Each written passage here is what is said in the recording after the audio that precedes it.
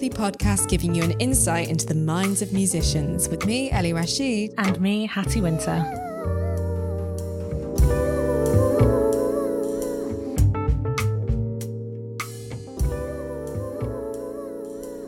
This week, we are speaking to the mega-talented Charles Vaughan, an eclectic DJ, broadcaster and disco aficionado whose passion for the dance floor is frankly infectious.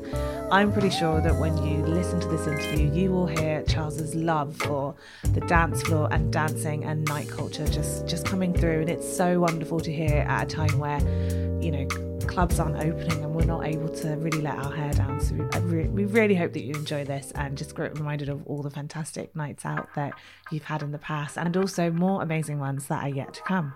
Anyway, a little bit more about Charles. As a DJ, his sets really vary. So he plays anything from pulsating jazz to international oddities to selected disco cuts and soulful house grooves. So it's a really big mixture. It's super varied and always changing. Charles is also the co-creator of Universal Sanctuary, which is a late night exploration into the crossroads of jazz and DJ culture, which we touch on in this episode. And that's hosted on Worldwide FM with the very lovely Tina Edwards. As a DJ, Charles has also played for the world famous Boiler Room, where he supported esteemed selector Colleen Cosmo Murphy. Plus, he's played at the likes of Pickle Factory and Brixton Jam, which are two very well-known clubs in London. In this episode, we really discuss the history of dance floor, disco, jazz, and discuss the continuation of jazz through the medium of DJing, and that's Charles's little thing. We'll let him tell you more. Also, how to keep a bond with the crowd, and of course, Charles gives us tips on requesting songs in a respectful manner. So whilst there's not been any summer weddings this year, I'm sure that there'll be ones coming up, and make sure that you treat your DJ nicely. We hope that you're loving this track in the background as much as us. It's aptly called I Just Want to Party and really sets the tone for the rest of the show. So do stay locked in and keep it on repeat. And don't forget, if you are listening on Apple Podcasts, Ellie and I would really, really appreciate a little 5-star review. You can also leave some text and, I don't know, maybe give us some feedback. But equally, if you just want to leave a rating, that's A-okay with us. So yeah, keep it locked on repeat with Charles Vaughan.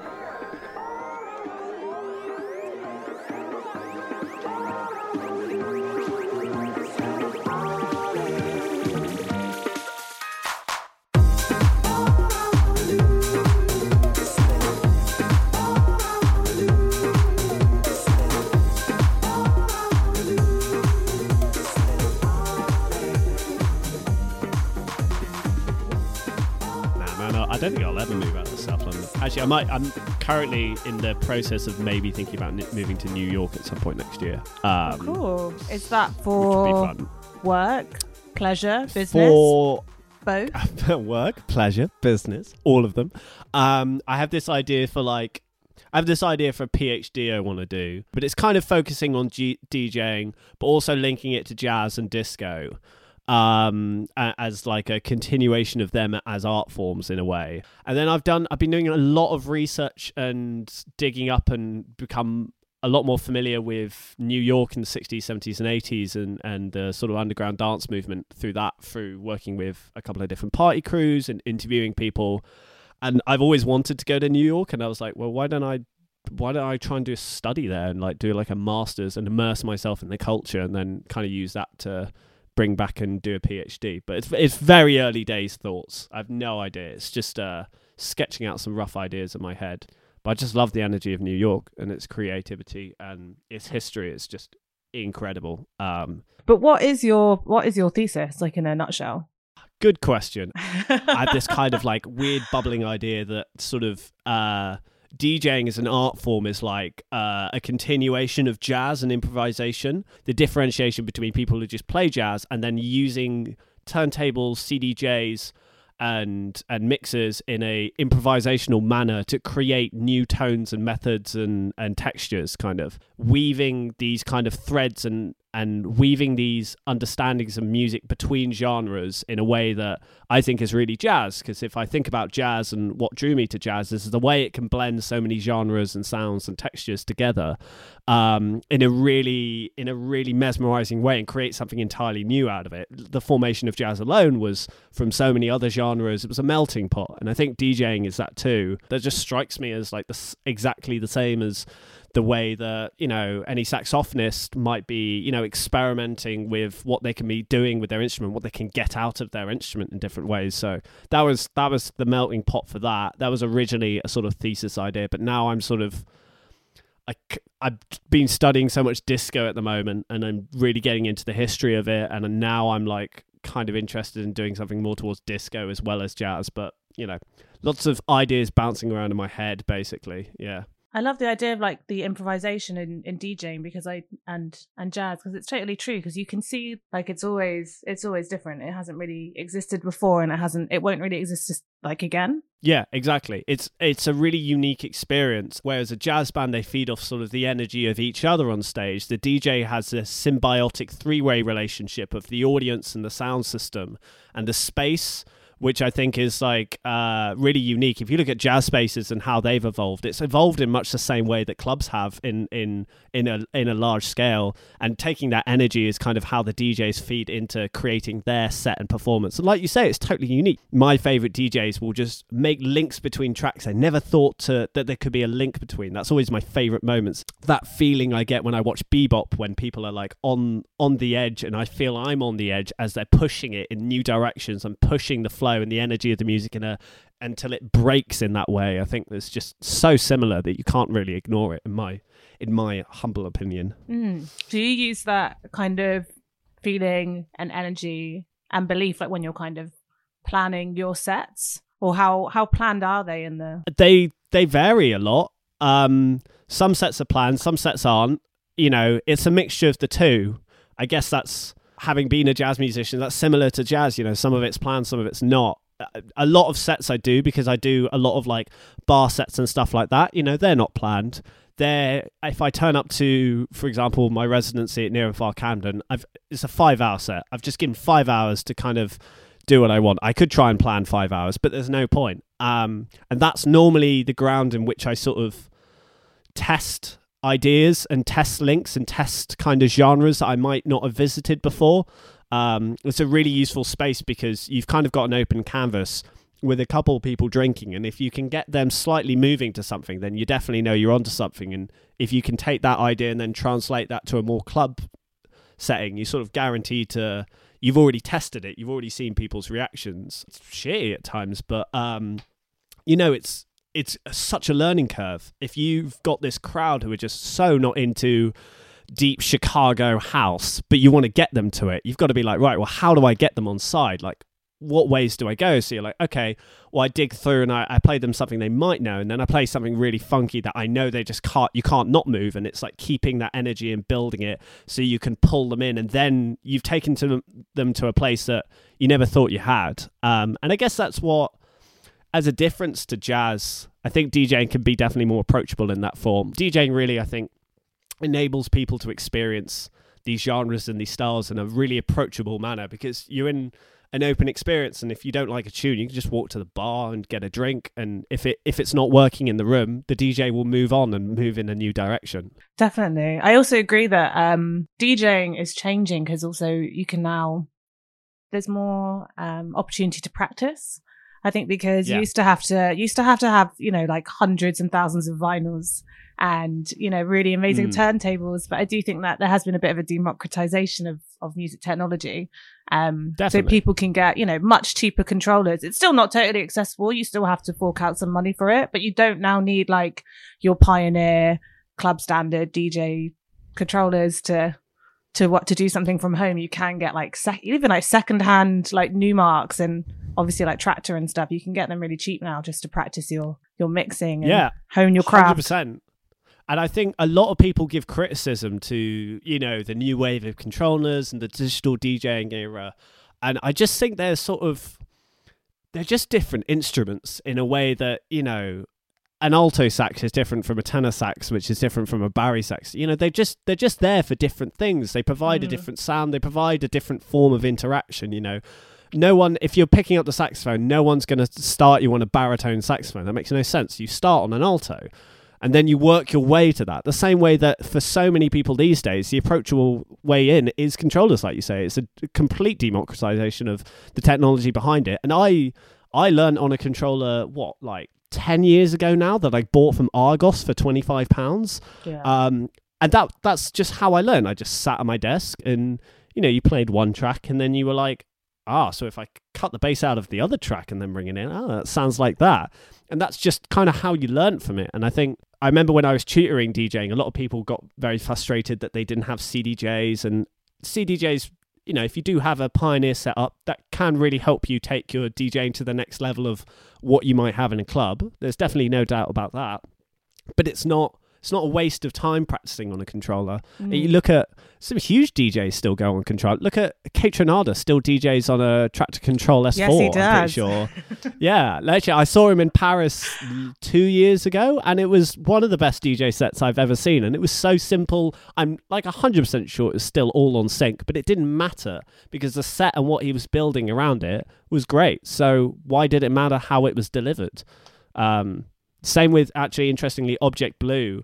She's talked a lot about how she DJs with everything on Quantize on the CDJs, because she's like, the point is, for me, is not for beat matching. I'm trying to do 3-4 CDJs worth of textures at any one point. I haven't got time to beat match. So why shouldn't I be able to use this tool to enable me to be creative in other ways, which I think is a really fresh way of approaching it. Yeah, man. Say it louder for the people in the back.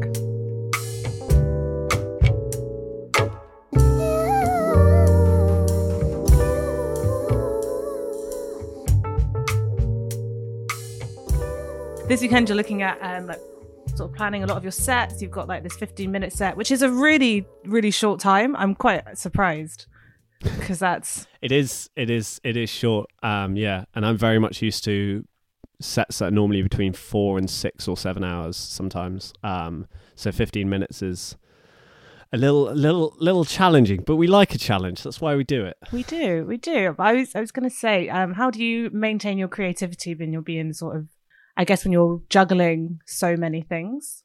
It can be really tricky. It's definitely a balancing act. I think anyone who's a freelance creative or a musician with multiple projects or anything in that regard faces that challenge.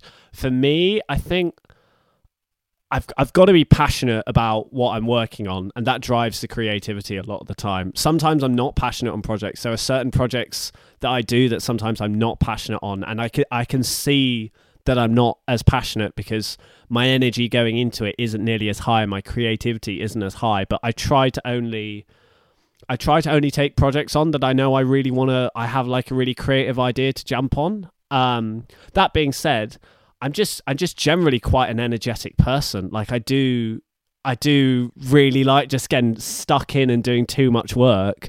That's just the way I kind of am. So I normally don't have too much difficulty with that. But I think sometimes what I've learned more in the last couple of years is previously I definitely try to force creativity in certain moments when it needs to be done. You've got deadlines coming up, you need something out.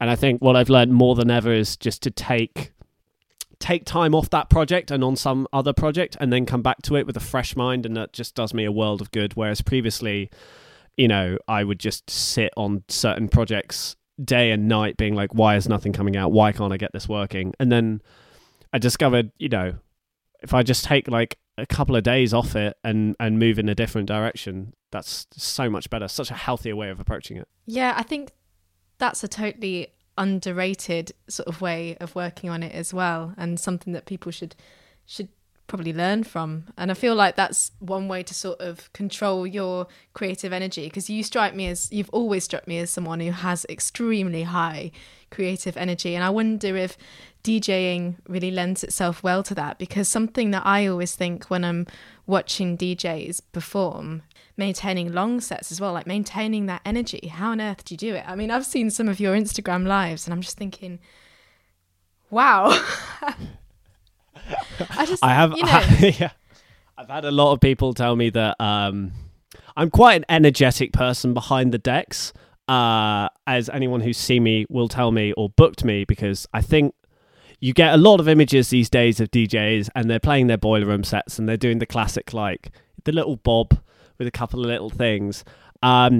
First and foremost, the reason why I DJ is because I love to dance and I love music and I love dancing to music live. Like I like being in a club space. If I'm not DJing on a weekend, I will try and go to a club to just go and dance in front of a DJ. I like it. It's fun. It's really good. And when you're getting to dictate the energy and the movement and the tunes that you want to hear, it just, for me, it just peaks my energy in a way that I just can't describe. If you just go 100 miles an hour for 5 hours, you're just going to tire them out. But like sets like that, you've really got to pace yourself out. You can't, that's so hard because you get people pouring in and people are sort of at the stage and they're like, we want this. They want the energy, and you've got to build it. You can't just jump in at the peak point, because you build energy on energy on energy, and then it gets more and more down to the point that if you mess it up, you'll lose everyone and then they'll just drop to the bar. Because I find the longer you build the energy and you keep the momentum going,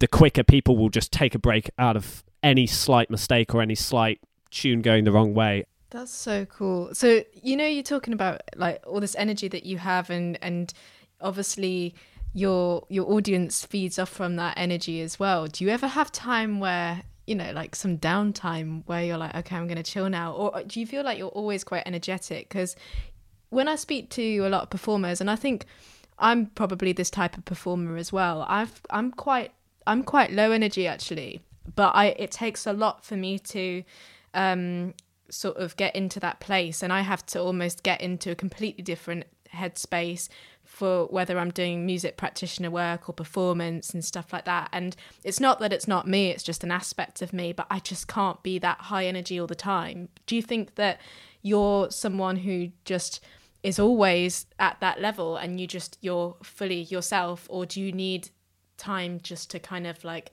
I don't know, on your own, just to gather that energy? I definitely am a high energy person in general, in outside of music as well as inside music. Most of my friends are like, Jesus Christ, you're mad. How do you just keep going all the time? But I do have, like anyone, I have to take moments for myself to experience and enjoy it. And I think I do have those moments when I DJ. Often the last half hour of my sets, especially when I've had a really good set, they'll normally just be kind of sort of the end of the night moments, soul groovers, and I go more into selecting, and there's a good differentiation to make there between being a selector and being a DJ, because they're very different things.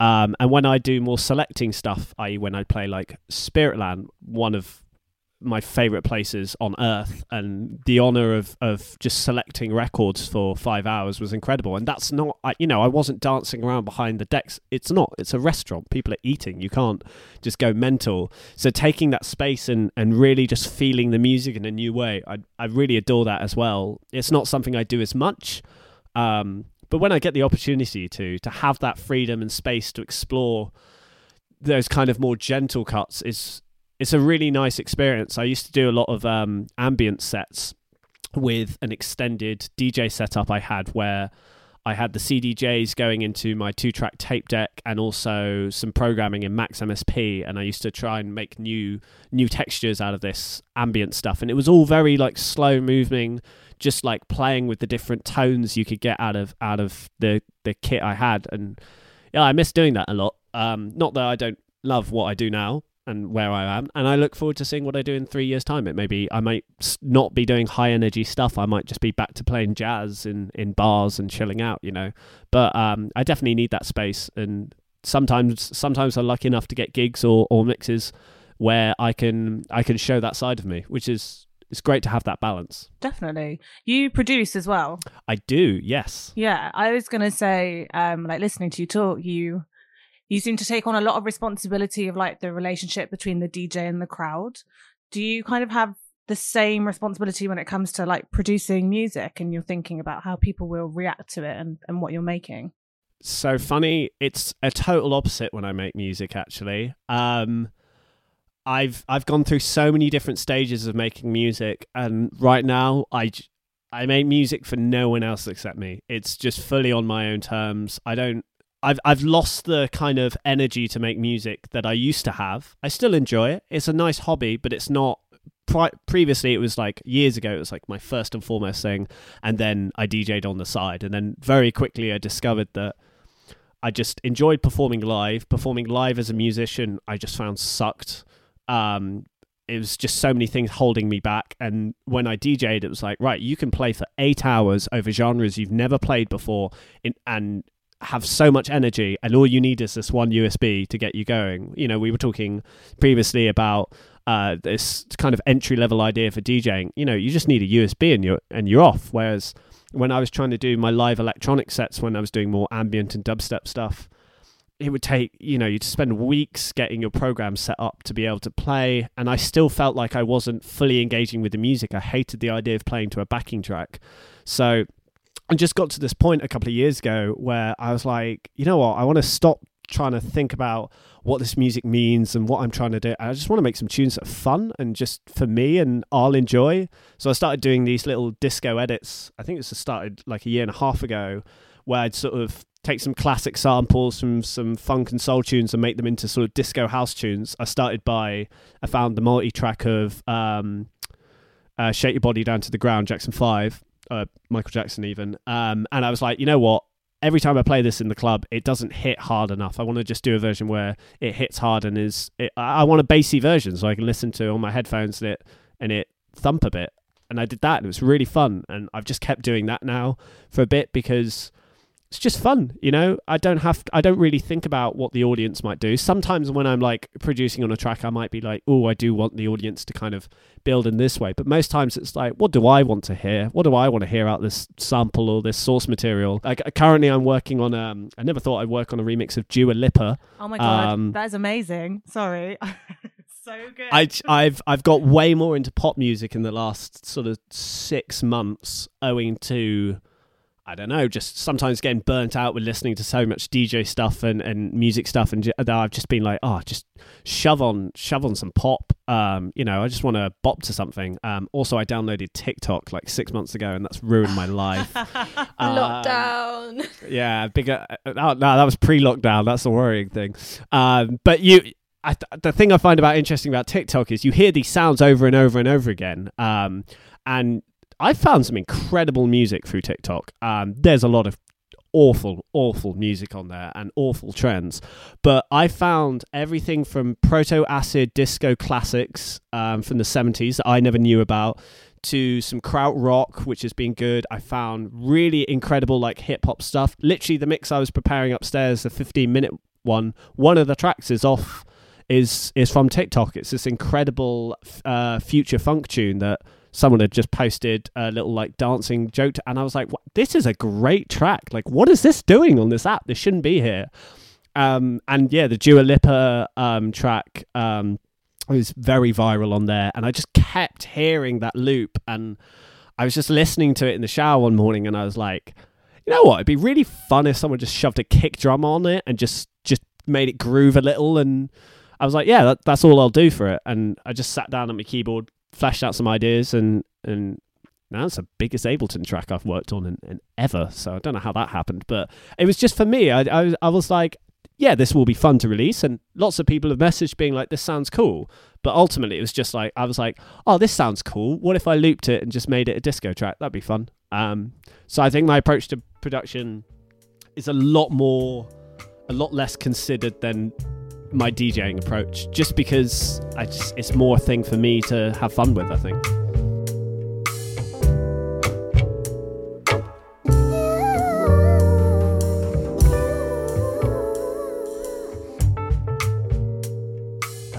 It's so interesting you talk about TikTok as well. Bring it back to TikTok. Don't get me started on TikTok. I could do this entire thing on TikTok. To be honest, I didn't know. I did a project about use of pop music in early years education. So one of the big things was actually dancing, and of course that's so relevant to what you're doing. And I didn't know a lot about TikTok before I did this project, and it was actually, I mean, people were starting to talk about it, and I was like, okay, yeah, I must look into this. Then my younger sister WhatsApped me. She was like, I'm TikTok famous now. And then I looked into it. I was like, what is this? And then I saw, like you, all of these tunes. I was like, yeah, this is a tune like that. Do do do do do do, and like all this girl, I must want you, and like all these things. I was like, people, and now my sister as well, she has a playlist. She's a bit younger, but she has a playlist of just all TikTok tunes, and the sort of genre variety you get from that is amazing. And just the fact that it's all for dancing, you know, whether you like the dancing or not is kind of not the point, but it's like that energy thing that you're talking about and getting people moving. I think, and actually I was thinking genre wise, you talked about Dua Lipa, you talked about disco, you talked about ambient music, but do you ever feel like people pin you to disco or jazz ever? Really good question, because I've tackled that a lot in my head over the last couple of years. I guess I'm still kind of considered in a lot of circles to sort of be very strictly jazz, which is something I kind of gave myself. I arrived at university years ago where we all met, and I was just completely confused about how there wasn't more jazz. There was sort of a moment where it was weirdly a great time to be a jazz musician, and I remember before that when I was at school, my teachers had been like, don't try and do jazz, man, don't do it, like. And then suddenly the surge of stuff coming out, and I came to Goldsmiths and I was like, well, where is it? We're in South London. This is everything I've heard about, but where's the jazz? And then I therefore just made it my thing to set up and do as much jazz and get as much jazz around me going, which is how we met, Ellie, because the old jazz nights that I used to run, Jesus, that was a throwback. I have a lot to thank you for that as well, because you need someone with that kind of like, we needed someone who was just going to be like, look, there's no jazz here. Where's the jazz? Bring it in. But then, you know, talking about jazz still makes me really confused, because what do you say is jazz? I always find that really difficult. An excellent question. Prepare me for a Guardian article on what is jazz in the modern age. I think jazz can be so many things. For me, I know jazz when I hear it. A good way for me to define is I sometimes have to define what is jazz, because when I download tunes and I have music that I need to put on my USBs have folders, and they're normally organized primarily by genre and then other weird things under that. So when I get a tune, I need to decide, is it going in a jazz folder? Is it going in a funk folder? Is it going in a more global music folder? Is it going in something else? So that's really made me have to pick up on my ear of what I consider jazz. And for me, it's just like a feeling in the groove. And I think what's interesting is it can blend that some grooves are jazz but not funk, but some funk tunes will use the same groove and they're funk and not jazz. And I think it's just the approach you're getting from the band itself, if it is a band, or the vocalist or the producer, the approach you're taking. And I think the key element is there's got to be that level of improvisation in some form. You know, it doesn't have to be a full-on Coltrane solo, you know, that's breaking all levels of tonality, but it needs to have some element of, you know, this isn't just a straight groove that we're then playing over and that's it. You know, there's got to be some element of whoever's involved in it, even if it's just one person and their laptop, they've got to be feeding off each other in a way there's a way that's having that improvisational energy, which I think jazz was built off. So I guess that's kind of how I consider it. So would you argue that DJing is one of those areas? I mean, to me, yes. I think there's a lot of revolutionary directions. Something that really opened my mind to what jazz could be, I think, was I worked for a record label when I came out of university called On the Corner Records. I highly recommend anyone listening to go check them out. Pete's an incredible man. Working at the label and hearing some of the music that the artist involved, everyone from Tamar Colacuta, who's one of the main saxophonists on the London jazz circuit, to DJ Calab, who's an incredible Italian producer, to Dengue Dengue Dengue, which is this incredible electronic trio from South America. All this stuff, it was jazz, but it was just jazz in a way that I just, at that moment in time, I just never considered jazz could be in that direction, this kind of fusion of electronics and jazz. And through that, I think I started considering about how you could DJ jazz. And interestingly, the thing that really prompted me into it was when our jazz night stopped. I still had gig bookings for certain venues and people wanting to do stuff, even though, unfortunately, everyone has studies and we just couldn't quite get the bands together and whatever. So I was like, well, you know what, I'll just DJ it. I guess I'll just DJ some jazz tunes. And I was like, I didn't know you could DJ jazz. I was like, can you DJ jazz? Is that a thing? And then very quickly I learned about this rich cultural history behind DJing jazz, everything from Giles starting the acid jazz movement in the 90s up until what's going on today. And for me, I started understanding that using the turntables and CDJs and the equipment in front of you in a truly unique way and trying to find new instrumentations with them and reorganizing these tracks, providing these songs which are already created and recontextualizing them in unique ways that are improvisational and momentary. That idea of like, it's not going to be recreated. For me, that just it's so jazz. It's like one of the jazziest things I can think of. Like, it's so jazzy. Like that's what got me into jazz, is when I was doing jazz piano lessons, is just taking a tune and completely turning it on its head and being like, well, what if we did all these reharmonizations and made it a Latin tune? Like, what would that look like? And that's the same with, that's the power of the CDJ, the control of the vinyl, the DJing aspect, is you can take a song and you can rework it. It's a completely finished production. You cannot change anything about any of the instruments in there, but using the tools in front of you, you completely rearrange and recontextualize the entire track. I could make, I don't know, excellent example. There's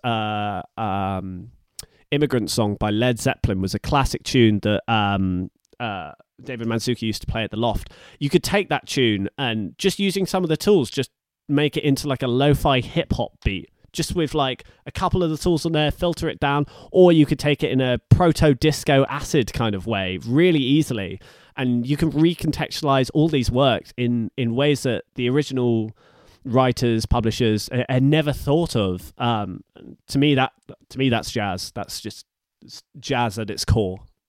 Definitely. What was your kind of first jazz experience? You kind of touched on it briefly when you were talking about your piano lessons, but do you remember anything else, or was there just like a certain moment that you were like, this is what I want to listen to, this is what I want to play? Good question. I changed school when I was 12, 13 to go to a sort of secondary school, upper school, and at that point, I'd done piano and saxophone, and I'd been doing classical piano and saxophone, but I'd been in the jazz band at my very first school. And apparently I had a knack for improvising, although it was just going up and down the blues scale in different ways, classic. But when I had a music scholarship to this other school, and they were like, you could do jazz piano if you want. And I was like, I can do a jazz. I don't have to do classical, because I hated doing classical piano. I hated how I would have a piece of music, which I liked, but I wasn't allowed to vary that from what was written on the page. I remember playing Gnossienne number 3, beautiful piece. And it just, I wanted to take it in, I wanted to change it and be like, oh, what if you took longer on this chord? And what if you repeated this? And my teacher used to just get annoyed at me and be like, no, you've got to play what's written in front, or just that any should of be in the syllabus. Yeah, I mean that should be. That's my opinion. Any of Bach's invention, Bach Invention number 5 was like one of my favorite things to play, and I used to be like, what if you just? And it was like, no, you strict quavers, no swinging, absolute dead, and I just, that drove me insane. And then I had the option to do jazz piano, and I started learning under a guy called Jim Blomfield. Highly recommend you go check his jazz trio's work. And the approach alone was incredible. Was that he came in and he was like first lesson, he was like, do you want to do grades? And I was like, I hate grades. He was like, cool, he was like, cool, just pick a tune in this book and we'll learn it and we'll see where we go from there. And then every week as I got more and more into it, I'd pick a tune and then I'd listen to the recording, and then he'd be like, why don't you listen to this recording of it? And it would be this alternate recording by Sonny Rollins that I hadn't heard before. And I was like, oh, that's interesting. And then we bring that into the lesson, and he'd be like, so this is what he was doing in that. And then it was like recontextualizing it again. And it became this cycle of it. And, within years, I just fully immersed myself into it. I was just kind of known in school as the guy that did jazz. It didn't have a huge, again, my school didn't have a huge jazz support. It was very classical. It was very focused on classical arts and very focused on conservatoires. And again, I set up a jazz trio with my mates because we got tired and we started doing gigs, and then the school were like, well, we'll pick that up and stuff like that. And that was just how I got into it. It was just that cycle of hearing a bit and then hearing something given to you differently, which I think is a great way of teaching, is when you're not just, and you just said like, oh, it should be in the syllabus, but that's the thing, teachers that are willing to break the syllabus even just to give a little extra context to works, I've always found are the teachers that have helped push me in new directions, where they've willing to be like, okay, you need to listen to this and you need to know this, but have a listen to this thing that's just going to turn this on its head.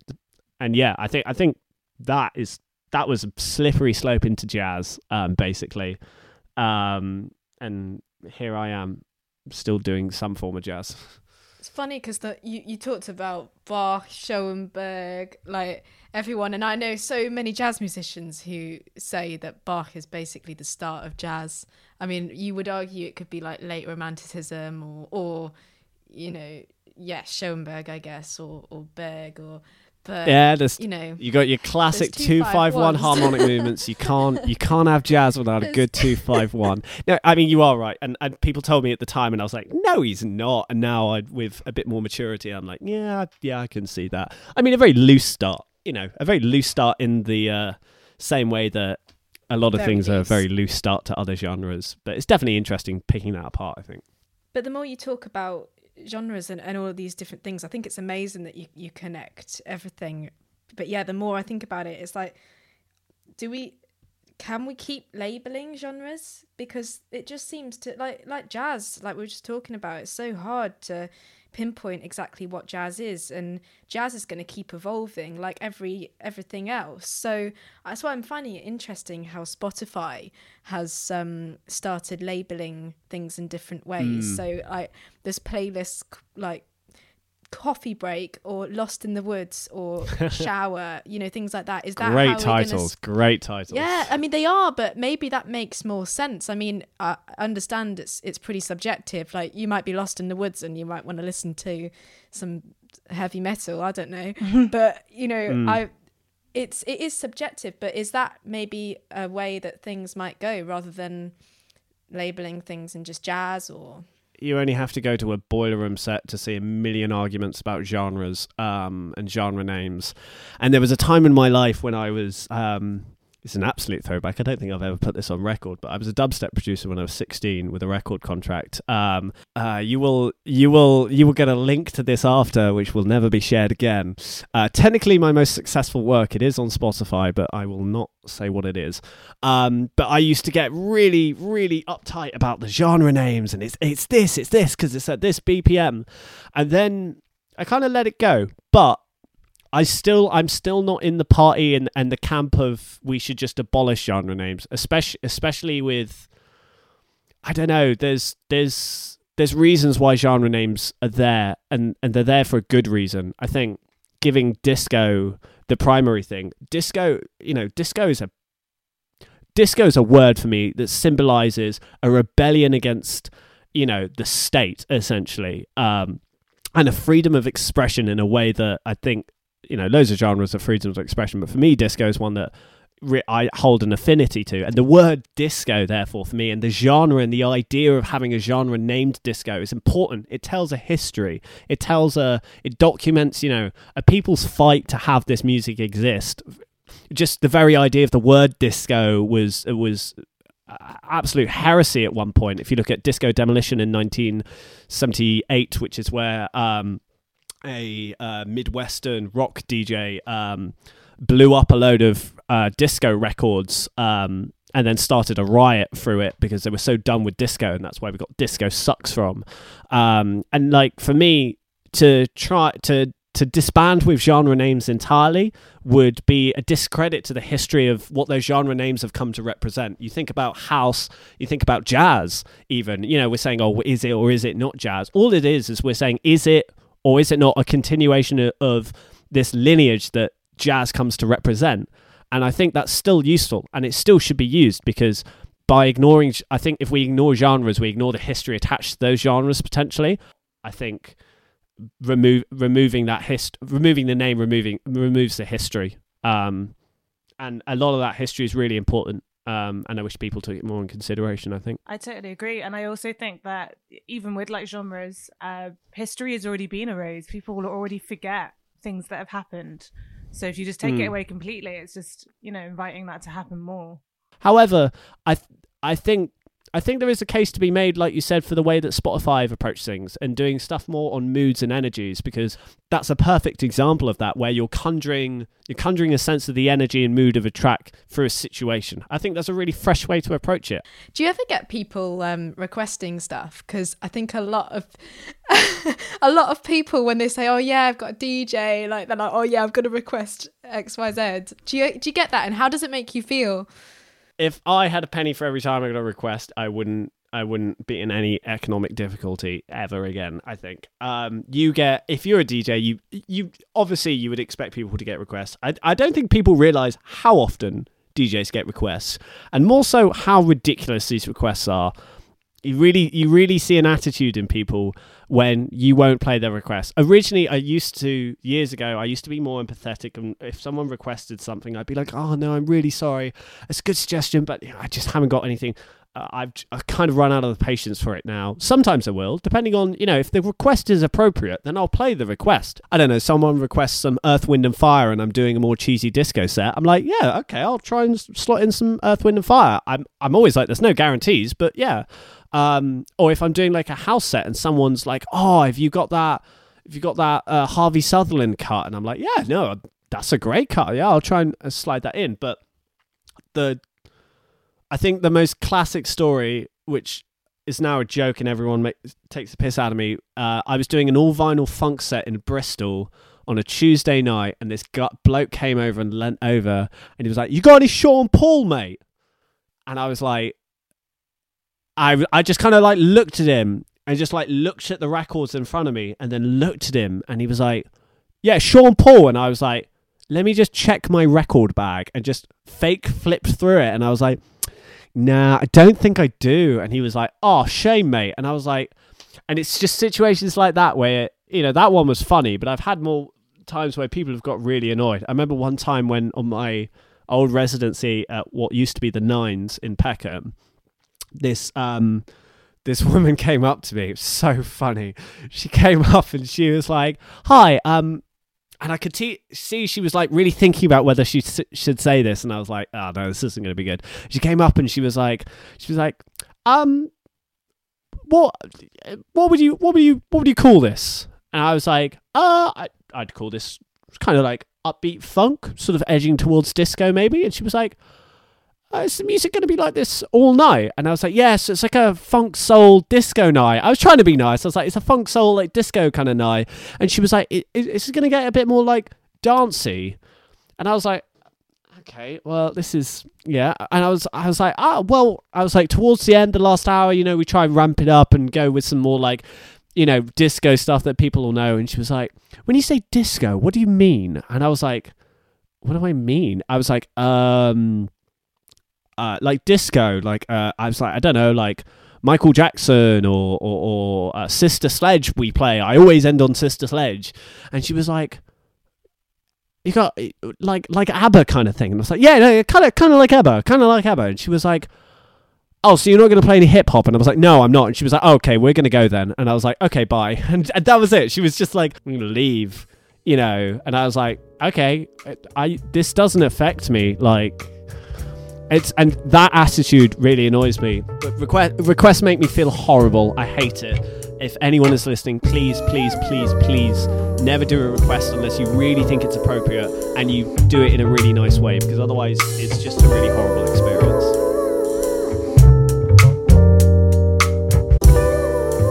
Thank you so much to Charles for the super invigorating talk. Listening back has just made me realise how much I really miss going out dancing with my friends. I'm sure I'm not the only one, but it's been a really long summer. If you liked what Charles was saying and you just want to find out more, you can find him on Instagram at @CVaughanMusic, and Vaughan is spelled VAUGHAN. He's got Bandcamp, website, we will put all the links in the show notes.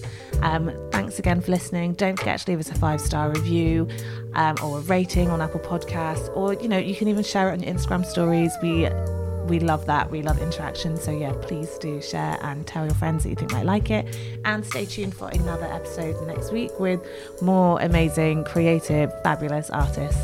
And yeah, have a lovely week, and don't forget to keep it on repeat. We hope you've enjoyed the episode and want to keep us on repeat. You can follow, subscribe and like us on your podcast platform of choice, and slide into our DMs on Instagram by following us at On Repeat the Podcast. All information will be included in the show notes. On Repeat was made, produced and edited by us, and the theme music is an original piece by Ellie's jazz band Fujiyama and wonderfully resampled by Dee, the producer for the podcast. All of our guests give us permission to use their music. Thanks again for listening, and don't forget to keep it on repeat.